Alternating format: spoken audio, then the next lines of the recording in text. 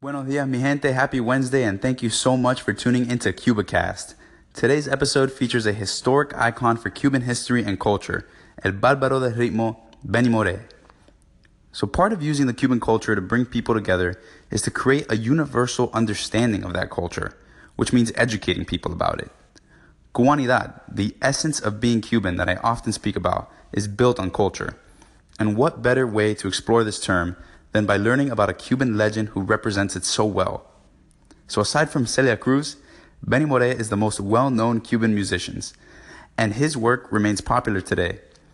Actually, one of my favorite modern songs from the Cuban group Gente de Zona, I'm a big fan, you guys have to have heard of them, is Homenaje al Benny, where the group basically pays homage to one of their greatest musical influences by referencing his most famous works throughout the track.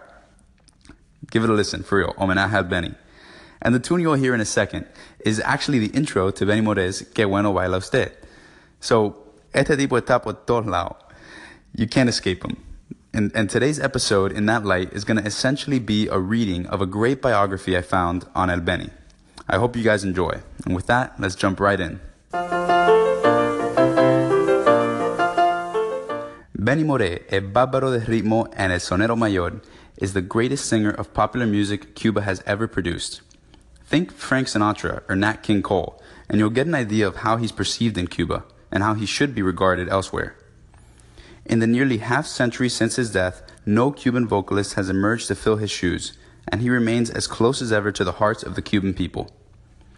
Few singers in this hemisphere have consistently matched his interpretive gifts, vocal virtuosity, and comfort with a range of styles. Moré's genius lay in his synthesis of the two major currents of Cuban song, Afro-Cuban son and the Spanish-derived Guajiro music of the Cuban countryside. Benny owed at least some of his singing style to a series of soneros who preceded him, such as Antonio Machín, Miguelito Valdés, and Orlando Cascarita Guerra.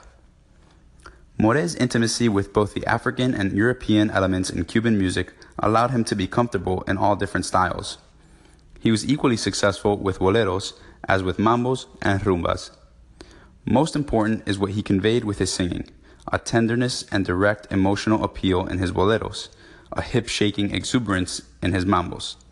Though he could not read music, Moré composed two of his smash hits, Bonito y Sabroso and Que Bueno Baila Usted. So what Benny would actually do was sing parts of his material to his arrangers, and that's how he conducted the orchestra. Benny also doubled as a band leader and assembled a powerful big band comprised of talented musicians like trumpeteers Alejandro El Negro Vivar and Alfredo Chocolate Armenteros. The band also included a trombonist and arranger, Generoso El Tojo Jimenez. He was the quintessential Afro-Cuban big band sound of the 1950s, brash, multi-textured, and dynamic. But unlike New York bands like Machito and his Afro-Cubans, Moré was not pushing the boundaries of Latin jazz.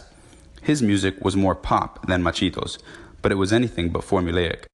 Born Bartolomé Maximiliano Moré in 1919 in the village of Santa Isabel de las Lajas in Las Villas, Cuba, Moré left for Havana as a teenager and for several years worked a variety of odd jobs while performing as a street singer in the city's port area.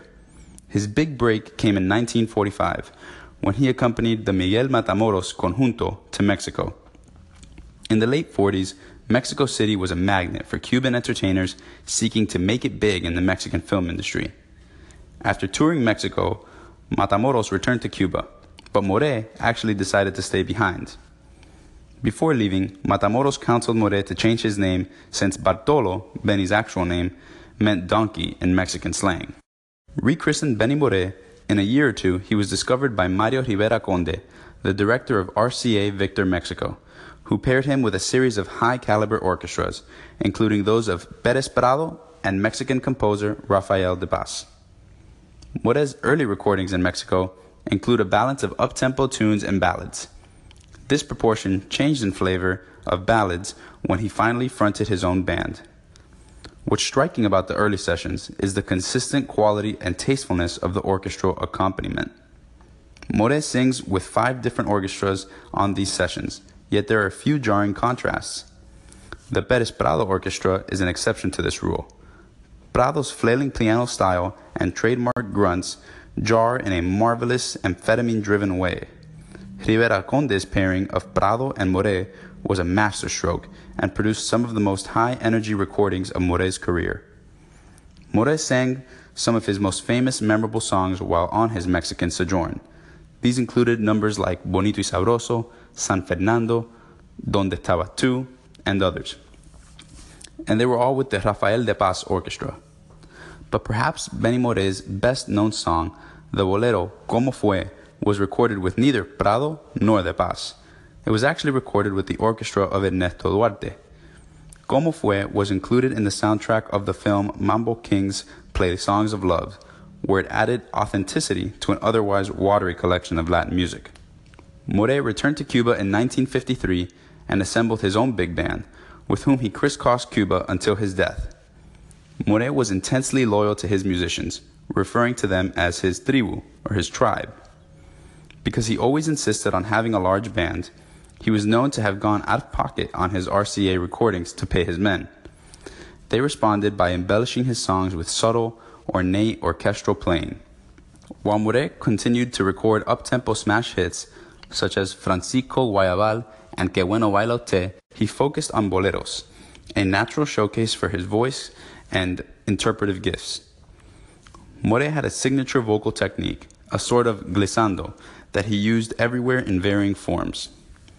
Typically, he would hold a note, then slide up the scale to a higher note and hold it there for a few seconds. It's an impressive, exciting device, and Benny uses it to build drama on boleros like Tú me sabes comprender and No puedo callar. Now, Benny Moré decided to stay in Cuba after the revolution, but he didn't live long, a victim of his love for rum. All rumors to the contrary notwithstanding, Benny Moré finally succumbed to cirrhosis of the liver on February 19, 1963 in Havana. Moré's recorded output was relatively small, cut short as it was by his premature death. In 1992, BMG Music released the majority of Moré's 1948 to 1958 recordings for RCA Victor on 5 CDs for its Tropical series. Moré never recorded for anyone other than RCA, so all his hits are here. Nevertheless, his earliest recordings with the Miguel Matamoros Conjunto are missing, and only some of his songs with the Pérez Prado Orchestra are included. From a technical standpoint, the discs are terrific, and they sound as if they were made yesterday, but 3 of the 5 albums have no liner notes to speak of, and information about session dates and personnel is either very sketchy or non-existent, which is shabby treatment indeed for an artist of Benny Moré's stature. Moré's great legacy, though, is clear on the recordings themselves. He had a voice that can evoke memories of lost romance or make you dance with joyous abandon. Wow. In 1999, Moré was posthumously inducted into the International Latin Music Hall of Fame. The Benny Moré Memorial Award was named in honor of the artist and was given to artists who were influential in Latin music. On June 11, 2006, Moré was honored with a star on the Walk of Fame at Celia Cruz Park in Union City, New Jersey, a heavily Cuban-American community.